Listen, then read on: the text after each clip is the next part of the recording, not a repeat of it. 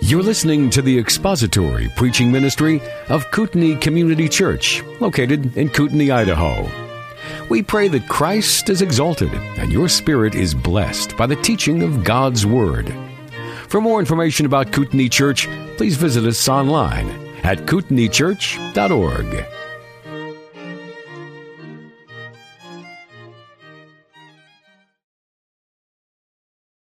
John chapter 12. We'll read from verse 20 down to the end of verse 33. Now there were some Greeks among those who were going up to the worship at the feast. These then came to Philip, who was from Bethsaida of Galilee, and began to ask him, saying, Sir, we wish to see Jesus. Philip came and told Andrew. Andrew and Philip came and told Jesus. And Jesus answered them, saying, The hour has come for the Son of Man to be glorified. Truly, truly, I say to you, unless a grain of wheat falls into the earth and dies, it remains alone. But if it dies, it bears much fruit. He who loves his life loses it, and he who hates his life in this world will keep it to life eternal. If anyone serves me, he must follow me, and where I am, there my servant will be also. If anyone serves me, the Father will honor him. Now my soul has become troubled, and what shall I say? Father, save me from this hour? But for this purpose I came to this hour. Father, glorify your name. Then a voice came out of heaven, I have both glorified it and will glorify it again. So the crowd of people who stood by and heard it were saying that it had thundered. Others were saying, An angel has spoken to him.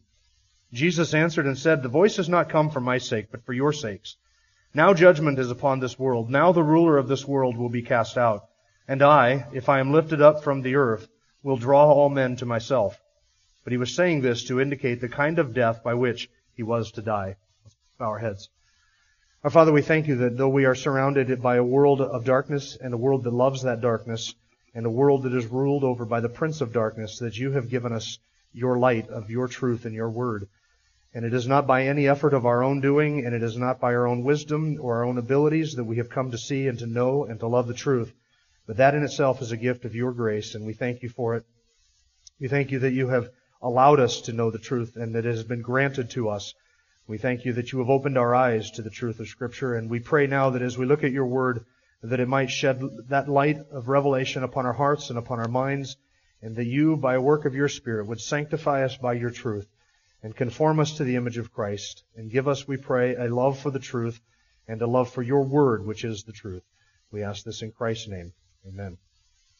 Well, we've been looking at the cross, and last week we looked at the glory of the cross.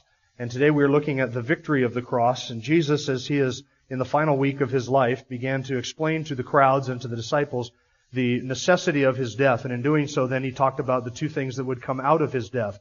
One being glory to God the Father, and the second being victory over his enemies. And last week we looked at the glory of the cross. Now, you may have wondered, because I certainly have in times past, how is it possible that God could be glorified through something as horrific as the death of Christ? How is the Father glorified through that? I mean, Jesus, in describing his death, has talked about dying as a grain of wheat falling into the earth, and that grain of wheat would die and it would bear much fruit. How is it possible that through the murder of such a holy and innocent person, that the Father could be glorified through such a horrific act? How is that possible? The glory of God really is an easy and good way to think of the glory of God is that it is the visible manifestation of God's attributes. When God's attributes, those things that are true about himself, when those things are displayed, then God is glorified. And when you take the sum total of God's attributes and you put them all together and you have a visible manifestation of that, it is a piercing and blinding glory like those who have seen God or seen parts of God, like Moses and Isaiah. It is a glory that those men describe. It is the visible manifestation of his attributes. So anytime an attribute of God is displayed or made manifest, God is glorified. So how is God glorified in the death of Christ? Well, think of all of the attributes of God which are put on display at the cross. You have there at the cross the grace of God on display, his compassion towards sinners. You have his judgment and his justice on display, because we see at the cross what the wrath of God being poured out upon a sinner would look like. And though Jesus was not a sinner, he stood in the sinner's stead, so that God treated him as if he were a sinner, so that he could treat me as if I were righteous, which I'm not. And he was not a sinner. But God treated Christ as if He were, so that He could treat me as if Christ deserves to be treated, which is as a righteous individual. So there at the cross you have the judgment and the justice and the wrath of God against sin that is displayed. You have the love of God towards sinners and the compassion and the mercy of God towards sinners. And then think about the wisdom of God. How wise is it in the eternal counsels of God that He would devise a plan? This is that last song that we sang kind of talks about this. How wise is it that in the eternal counsels of God He would devise a plan, a way by which guilty, undeserving sinners with an infinite sin debt could be totally forgiven and declared righteous and have their slates entirely wiped clean and be treated as if they had never sinned and only done the righteousness of God, that they should be treated like that, and that all of their sin should be punished on another. And that God would not just turn a blind eye to sin as if pretending that it never happened, but that He should in actuality account all of those sins, but not to the account of sinners, but that He would lay all of those sins upon a righteous one who would bear their wrath. That is the wisdom of God in His eternal counsels on display at the cross. So how is the Father glorified at the cross? We see His justice, we see His love, His grace, His compassion, His mercy, His wisdom, His wrath against sin, His holiness. We see all of that on display. That God could be righteous and that He could declare righteous sinners, declare sinners to be righteous, and still not compromise His righteousness. Because in fact, He punishes every single sin committed by His people on His Son so that He could declare those who are His completely righteous. God is glorified at the cross. In fact, I think that the cross is one of the most central elements, not only in glorifying God in this world, but also in the world to come, where we will sing of our gracious Redeemer for all of eternity. And we will never forget the cross, because not one day will pass in eternity where we will say to ourselves, I wonder how I got here. I wonder why I'm here. I wonder who I have to give credit to for me being here. My wisdom? My understanding? My smarts? My good looks? What do I owe this to? It will always be because of Him, and we will remember constantly the cross, and that will be at the center of our worship. It will be at the center of our praise for all of eternity, because that will never grow old. And in that way, the Father is glorified in the death of His Son. But not only is the cross a glory to God the Father, but it is also a victory over His enemies. And we looked at verses 26 through 29 last week, and we're picking it up at verse 30 today. So after Jesus prayed that the Father would glorify Himself through the events that were to unfold, rather than asking the Father to deliver Him from the suffering, He prayed, Father, glorify Your name in this suffering. And the Father gave Him that assurance, I have both glorified it and will glorify it again. And then some in the crowd thought that they heard thunder. Some in the crowd knew that they had heard a voice. They thought it was supernatural, but attributed it to the voice of an angel and not to the voice of God. So now we pick it up in verse 30, and we're going to see in verses 30 to 33 that the cross is also not just glory to God the Father, but also victory over His enemies. And there are three elements of that victory that we're going to see unfold here. Beginning in verse 30, Jesus answered and said, This voice has not come for my sake, but for your sakes. The very fact that there was an audible voice spoken, and it was such a rare event in the New Testament. Remember, there were only 3 occasions where this ever happened, where anybody in the crowd or anybody on earth ever heard the voice of the Father from heaven. Those 3 occasions during the life and ministry of Jesus were at His baptism, at the Transfiguration in Matthew 17, baptism in Matthew 3, and then here in John chapter 12 toward the end of His life. That was a rare event. Now obviously, and Jesus is saying something I think is patently obvious to us, that the voice was not spoken for His sake. Jesus didn't need to hear a voice from heaven.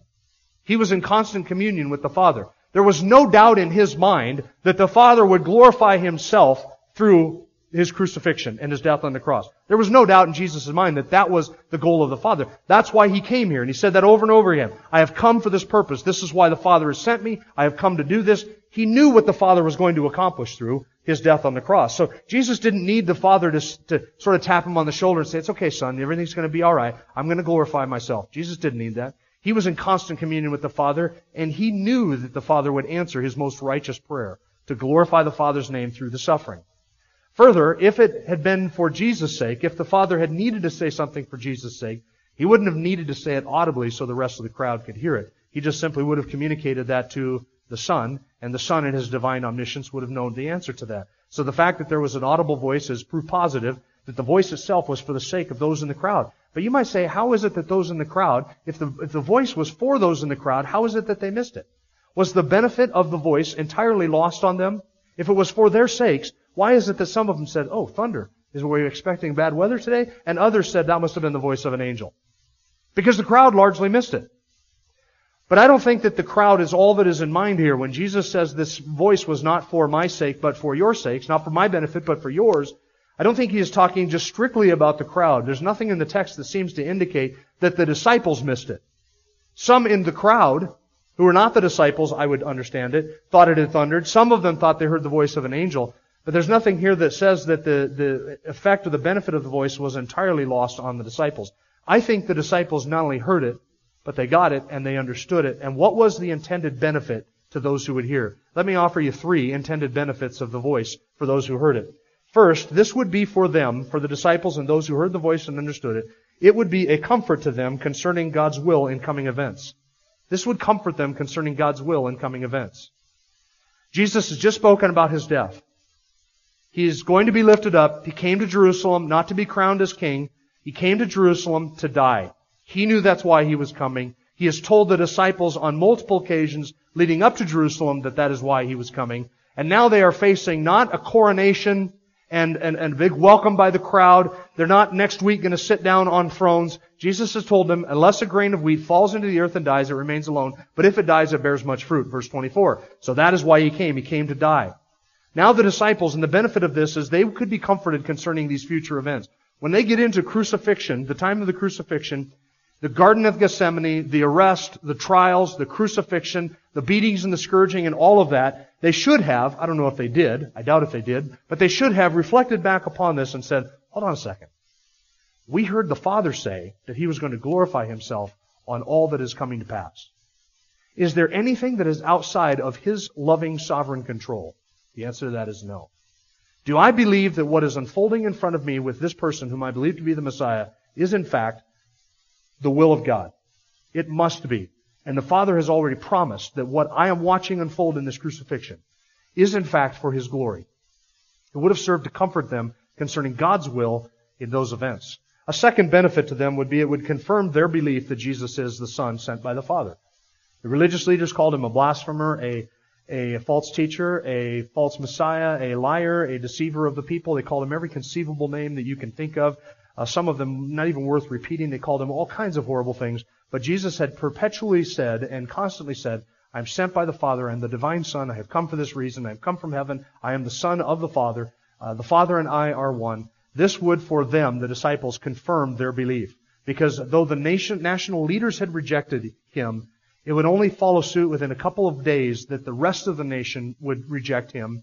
And the disciples would have here the confirmation from heaven, the voice of the Father saying, this is my beloved Son in whom I am well pleased. I have been glorified through His life. I will be glorified through His death.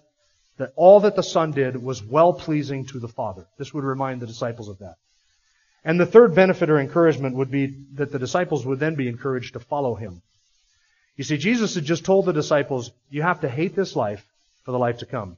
And if you love this life, you lose not only this life, but also the life to come. I'm going to die, and I want you to follow me. And if you are going to follow me, then you will be where I am at, and the Father will honor you. That's verses 24, 25, 26. That's what He says in those verses. So that's the challenge. That's the demand of the gospel. You want to follow me? It might cost you your life. Now maybe God might not ask you to give up your life to follow Christ, but you need to be willing to consider that as your life as loss in order that you may gain Christ. And that's the demand of the gospel. Well, if He's going to suffer and die, and He is calling me to follow Him, what might that mean of me? That I would suffer and die. And here's the encouragement to the disciples. If the Father can be glorified through the suffering of His Son, it should encourage us to know that He can be glorified through the suffering of His servants. So if I follow the Son and I suffer as well, I have this confidence that if the Father can be glorified through that, and I'm following after Him, then whatever God might call me to give up, whatever God might call me to face and to endure, He can be glorified through that as well. That would be an encouragement to them. Then Jesus turns His attention to the victory that the cross would bring, and I want you to look at verse 31. Now judgment is upon this world. Now the ruler of this world will be cast out. And I, if I am lifted up from the earth, will draw all men to myself. There are 3 statements of victory there in the cross. 2 of them are stated negatively in terms of judgment. Now judgment is upon the world. Now the ruler of this world is cast out. The third one is stated positively in terms not of judgment, but in terms of the spoil of the victory itself. If I am lifted up, because He is lifted up, the world is judged, the prince of the world is cast out, and because He is lifted up, He is going to take spoil from the world and from the ruler of the world, and He is going to draw all men to Himself. So two negative statements in terms of judgment upon the world and Satan, and then a positive statement in terms of the spoil that He would effect. Through His death, He would end up drawing all men to Himself. So we'll take each of those three statements in turn. First one is that the world is judged. I want you to notice in verse 31 that Jesus uses the term now twice.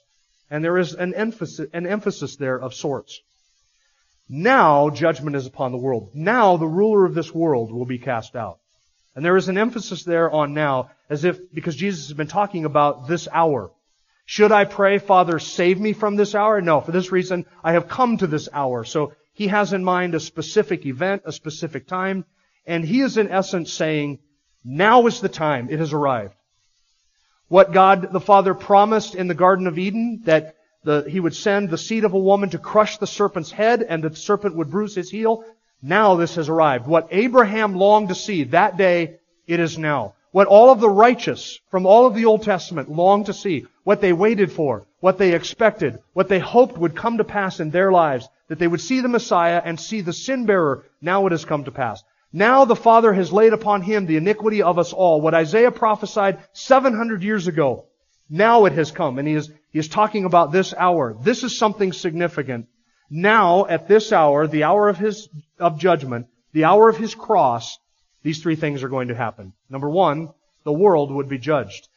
By world there, the term world can be translated a number of different ways. Sometimes it can be translated as individual people. Sometimes it can refer to the created cosmos. Sometimes it can refer to the world system. And I think it here is referring to the world system. Jesus and John are not talking about now the world is judged, as if God is pouring out His wrath upon mountains and trees and lakes and valleys and streams and physical created entities and planets. That's not what's being described here. By world, I think that John is speaking in the moral sense. He is describing not the physical creation. He is describing the world system, the satanic world system, the anti-God system that sets itself against God and against His Word and against His will and against the light and militates against God and His people. That's the satanically controlled world system. The very next phrase, the ruler of this world, refers to Satan, and so it seems quite natural to take world not in the sense of a created sphere, but in the sense of the moral world system that aligns itself against God. It's used here in the same way as in 1 John chapter 2 when John says, love not the world or the things in the world. If anyone loves the world, the love of the Father is not in him. For all that is in the world, the lust of the flesh, the lust of the eyes, the boastful pride of life, is not from the Father, it's from the world. The world is passing away and also its lust, but the one who does the will of God will live forever. And John is using the term world here in that sense. It is that world system, the lust of the flesh, the lust of the eyes, and the boastful pride of life. That world system sets itself up against God, and the world is like the sea in which the children of the devil swim. Do you think that fish are aware that they swim in water? They don't. Probably not until you take a fish out of water, and even then I don't think the fish are self-aware. But a fish just swims in water, and do you think he ever thinks to himself, there is a world outside of here that's not water? He's never been there, he's never seen it, he's never known it. He just swims in the water. The world system is like the water that the children of the devil swim in. It's all they know. It's just darkness. It's immorality. It's godlessness. And they go on about their day after day after day, without giving any thought to God. And if it does briefly enter their minds, if He briefly enters their minds, it goes right out the other side as quickly as they can be distracted by the next trinket or shiny object. They have the ultimate ADHD. They absolutely cannot concentrate on anything spiritual for any period of time. And this is just the world in which they live. It's the waters in which they swim. And they're not aware of anything outside of it.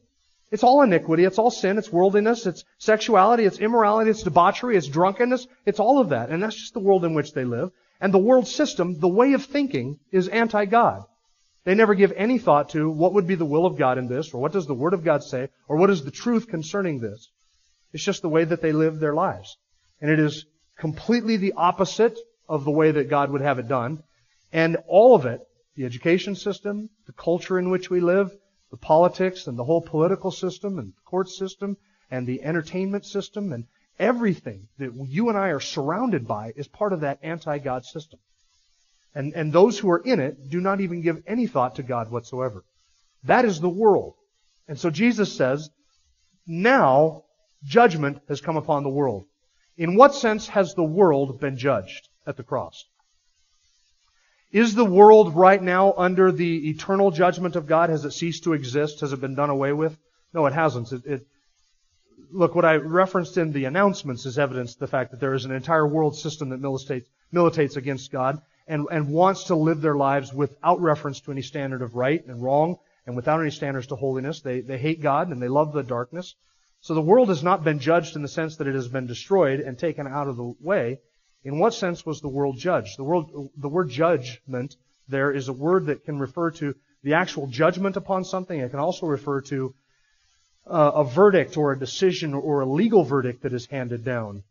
And I think that that is the sense in which it is used here. At the cross, the world system's judgment, the verdict upon it, was signed, sealed, and delivered. The verdict was decreed when Christ died on the cross. The world was judged. Does that mean that it's been done away with? No. But the verdict has been handed down. The judgment is certain. And what the world thought was its ultimate triumph, crucifying the King of Light, the Lord of Light, what they thought was their ultimate triumph was actually the death knell of their own doom. And in crucifying the Son, they sealed their doom. And now it is most certain. Has it been taken out of the way? Has it been done away with and abolished? No, it's just as much alive and active as it has ever been. But its doom is absolutely certain because at the cross, the world has been judged. That whole system will perish. It is passing away. It is destined to be destroyed because of what Christ did on the cross. Second, the prince of this world is cast out. Satan is cast out. And by prince of this world, he is referring to the ruler of this world. That's how the NASB translates it. Now, the ruler of this world will be cast out. Now, in what sense has Satan been cast out? He's using the term ruler of this world to speak of Satan's activity, his rule over this world system that he has described. John would understand this world system to be the lust of the flesh, the lust of the eyes, and the pride of life. Who is in charge of this system? Who is the being at the top who administrates all of this darkness and loves it? Who is the one behind it? In the destruction of nations and cultures and Christianity and the persecution of the church, is there some mastermind conspiracy?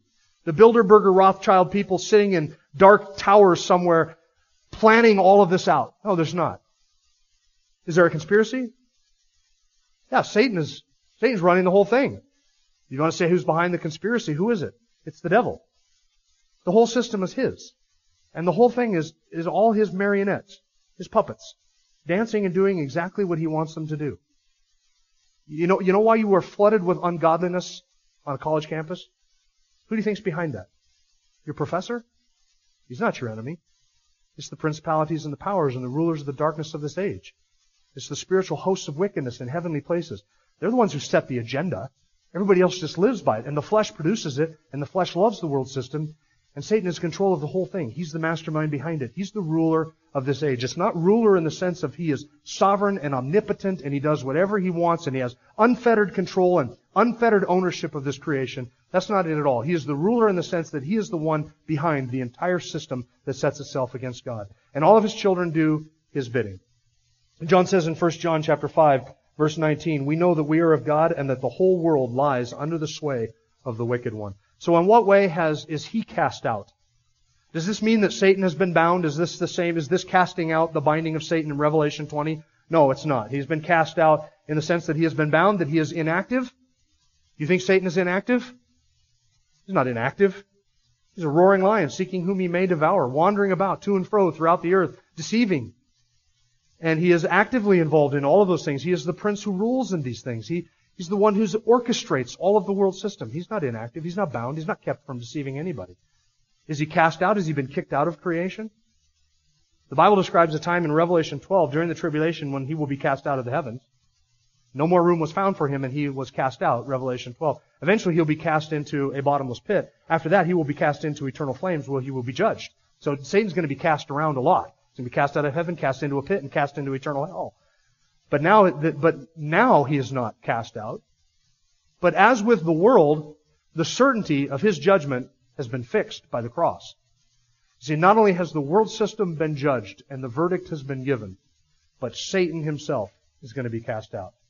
That is a stroke of confidence that you and I should have. That ought to settle our hearts, knowing that although He is active, He is alive, He is well, He is a real enemy, He is very busy right now doing everything that He wants to do, that God allows Him to do, that His time is short, His doom is certain, and just as the world thought it was gaining its greatest victory in crucifying the Son, so Satan thought he might have been gaining a victory in killing the Lord of Light. He wasn't. Just as the crucifixion was the death knell of the world system, it was the certain judgment of Satan himself. And he will be executed eternally. So though he has been judged, the verdict has been handed down, his fate has been sealed, he is like a prisoner on death row awaiting his execution. There is a time period between the verdict being given and the execution being carried out. And we live in that time period. He will be cast out. He will be destroyed because the cross has secured that and guaranteed it. Now there is the third statement. The first two are mentioned in terms of negative things. The world is judged, Satan is cast out. And then the third one, verse 32, and I, if I am lifted up from the earth, will draw all men to myself. And I, if I am lifted up from the earth, will draw all men to myself. This is the third one mentioned in terms of the spoil that would come from that victory. Christ, in His death on the cross, not only secured the destruction of the world and the destruction of our enemy, the devil, but He has also secured a tremendous harvest of souls, of fruit, that will come out of His death. He will draw all men to Himself. Verse 32. Now I've heard this verse misused and abused two ways. I'm going to give you the two abuses of this verse. It's been misused and abused two ways. First, by worship leaders. And just to be clear, not our worship leaders, at least not as far as I can remember or that I am aware of. But sometimes you will hear, or I have at least heard, worship leaders say, look, Jesus promised if He is lifted up, He'll draw all men to Himself. Let's lift up the name of Jesus so He can draw all men to Himself. And in our worship, God is lifted up and He will use our worship to draw all men to Him. Is that what Jesus is saying? Really? I mean, that is just a pathetic abuse and misuse and twisting of Scripture. John tells us exactly what Jesus meant by lifting up. It's not worship, it's verse 33. But He was saying this to indicate the kind of death by which He was to die. He's not talking about worship. What was Jesus talking about? His crucifixion. Like Moses lifted up the serpent in the wilderness, so must also the Son of Man be lifted up. And Jesus is saying, when I am crucified, when I am hung on a cross, as a result of that death, He would end up drawing all men to Himself. So it's not a worship verse. And by the way, your theology should tell you by now that the lost are not attracted to genuine worship. Do you understand that? The lost are not attracted to genuine worship. Worship does not attract lost people. Worship repels lost people. I've heard pastors say, we want to become the type of church that the unbelievers will feel comfortable coming to worship in. How do you get that? The only way you can do that is if you stop worshiping. Then the unbeliever will feel comfortable there. But I will tell you something. The more genuine and the more biblical and the more God-centered your worship is, the less an unbeliever will like it and the more he will hate it. Because unbelievers do not enjoy worship. Worship is not an evangelistic tool. We don't worship so that unbelievers will come to Christ. Unbelievers don't look at us with our hands raised and tears streaming down our face, on our knees, calling out to heaven and say, man, I want some of that. You know what they look at? They say, you're mad. You're insane. You're doing this to somebody that I've never seen, that you can't see? What type of an emotional insanity is this? That's how the unbelievers look at it. They don't see genuine worship, and I'm not saying that necessarily is genuine worship, but they don't see genuine worship as something that attracts them to Jesus. They are repelled by genuine worship. So this is not a worship verse. The second way that this verse is often misused is to suggest that the drawing here is God drawing all men to Christ savingly, meaning that all men will eventually be saved and that none will be lost in hell. That God draws all men savingly to Himself so that none will be lost and perish in hell. That's universalism, the teaching that God saves everybody, nobody actually goes to hell. Now the word draw here is the same word that we read back in John chapter 6 when Jesus said in verse 44, no one can come to me unless the Father who sent me draws him, and I will raise him, that is the drawn one, up. I will raise him up on the last day. It's the same word used for draw. Now in John chapter 6, Jesus attributes the drawing work to the Father. No one can come to me unless the Father who sent me does the drawing, draws that one, and I will raise him up on the last day. In John chapter 12, Jesus is said to be the agent of the drawing, the one who does the drawing. Now that's no contradiction. It's just one of those things that's intended to show us that this is one of the works of the triune God, where probably all three members of the Trinity are involved in this. The Father is drawing, the Son is drawing, and the Spirit is drawing. All three persons, the Father, the Son, and the Holy Spirit, have an active part in our salvation and are desirous to bring God's people, His chosen ones, to Himself. And that's the drawing that's being described here. Now, an Arminian will say, if Jesus says that He is drawing all men to Himself, then an Arminian would say that God draws all people equally. So He kind of spreads out grace like peanut butter grace. Everybody gets a little bit, it's all evenly spread out. So that yes, man has fallen in his sin, and he is destroyed, but God gives just enough grace to bring everybody up to the point where they can choose, and then by an act of our own will from that point, where we've all been received enough peanut butter grace that we can choose, we choose, and we get life because of that. And so the Arminian will say this is grace that is given to all men equally. But then you would have to ask the Arminian, do you then believe that all men will be saved? And most Arminians would say, no. No, because God brings us all to that point does not mean that everybody's going to be saved, because most will reject Him and some will accept Him. Of course, the determining factor then is not the grace of God that determines one of those, or the calling of God, since God has done nothing more for His sheep than He did for the goats. He's done the same thing to all of them equally, so the determining and deciding factor then is what? What I do with that grace. It's what I do with that grace that becomes the determining factor. So, if God draws all men equally, and that is what you believe, that God has done nothing more in the heart of Saul of Tarsus than He does in the heart of an idol-worshipping tribesman in South America who has never heard the gospel of Jesus Christ, if you believe that God has done nothing more to Saul to bring him to faith than to this other person to bring him to faith, that He draws all men equally in the same way, then you are stuck with only one of two possibilities. Either you believe that there is a radical contradiction, an irreconcilable contradiction between the teaching in John 6 and the teaching in John 12, or you are a universalist. Now I would suggest to you, I would submit to you, that you have to reject universalism because it's patently unbiblical. So then you are only left with one option. There seems to be a hopeless contradiction between what Jesus teaches in John 6 and what Jesus teaches in John 12. And here's why there's a contradiction. In John chapter 6, Jesus said, all that the Father gives me will come to me, and the one who comes to me I will certainly not cast out. This is the will of my Father. I've come down from heaven to do the will of my Father, and this is the will of Him who sent me, that of all that He has given to me, I lose none. Now, nobody can come to me unless the Father who sent me draws him, and that one who comes I will raise up. What is the ultimate goal of all those whom the Father draws to the Son? They're raised up. How many of them are lost? Do you believe that a whole bunch of people are drawn, but then most of them are lost? And that the Father doesn't accomplish His will? You can't believe that. Jesus said, the ones who come to me are the ones given to me by the Father. They will come. I will not cast them away. I will not lose any of them. And I will save and give eternal life to and redeem every last one that the Father brings to me.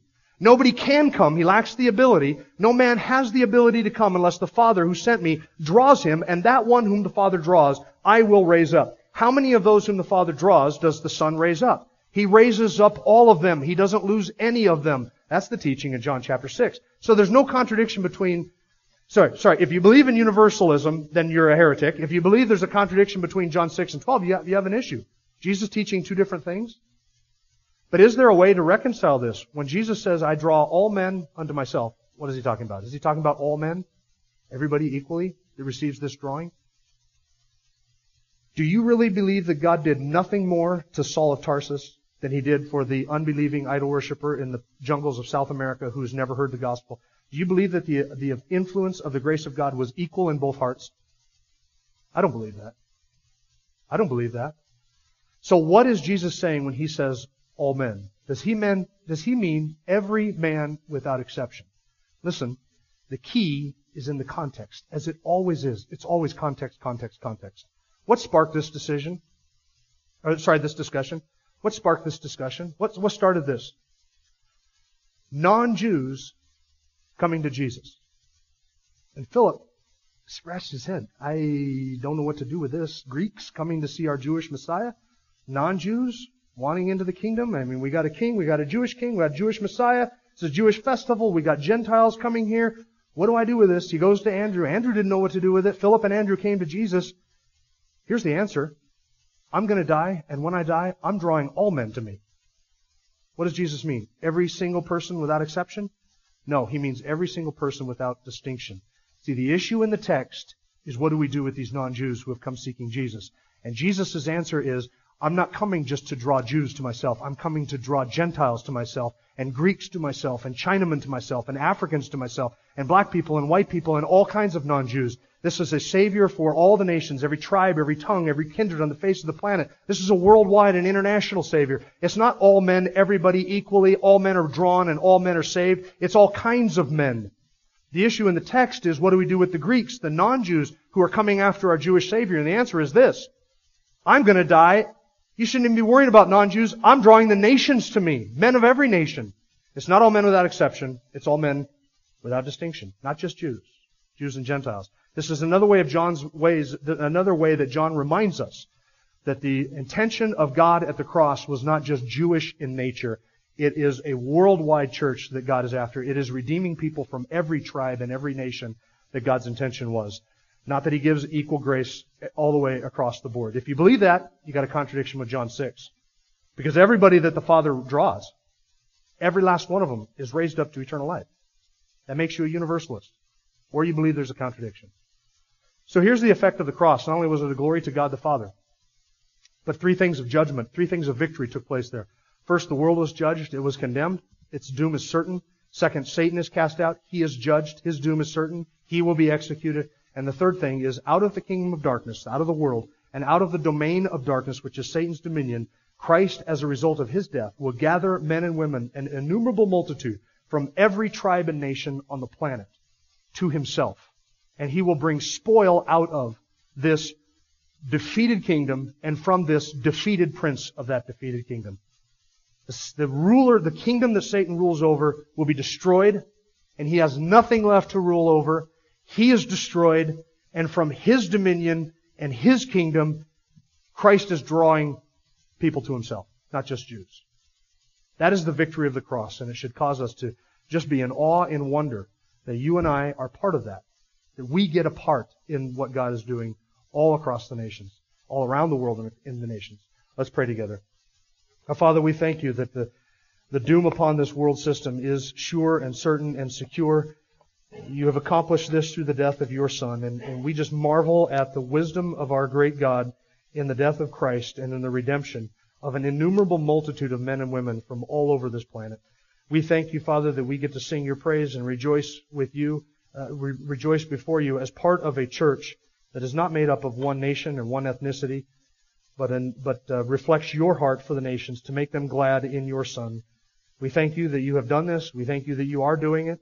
And we pray that You would encourage us together in the victory that is ours in Christ. We look forward to the day when not just has the sentence been handed down, but that the execution of that sentence has been carried out, and we are freed from Satan, and we are freed from sin, the presence of sin, and we get to stand in Your presence and give You obedience and love and joy without any thought to the contrary, without any inclination to do otherwise. We long for that, and we love You. We thank You in Christ's name. Amen. Thank you for listening to the latest podcast from Kootenai Church. If you'd like to learn more about Kootenai Church or to donate to our church ministry, you can do so online by visiting kootenaichurch.org. We hope you enjoyed this podcast and pray you'll join us again next time. Once again, thank you for listening.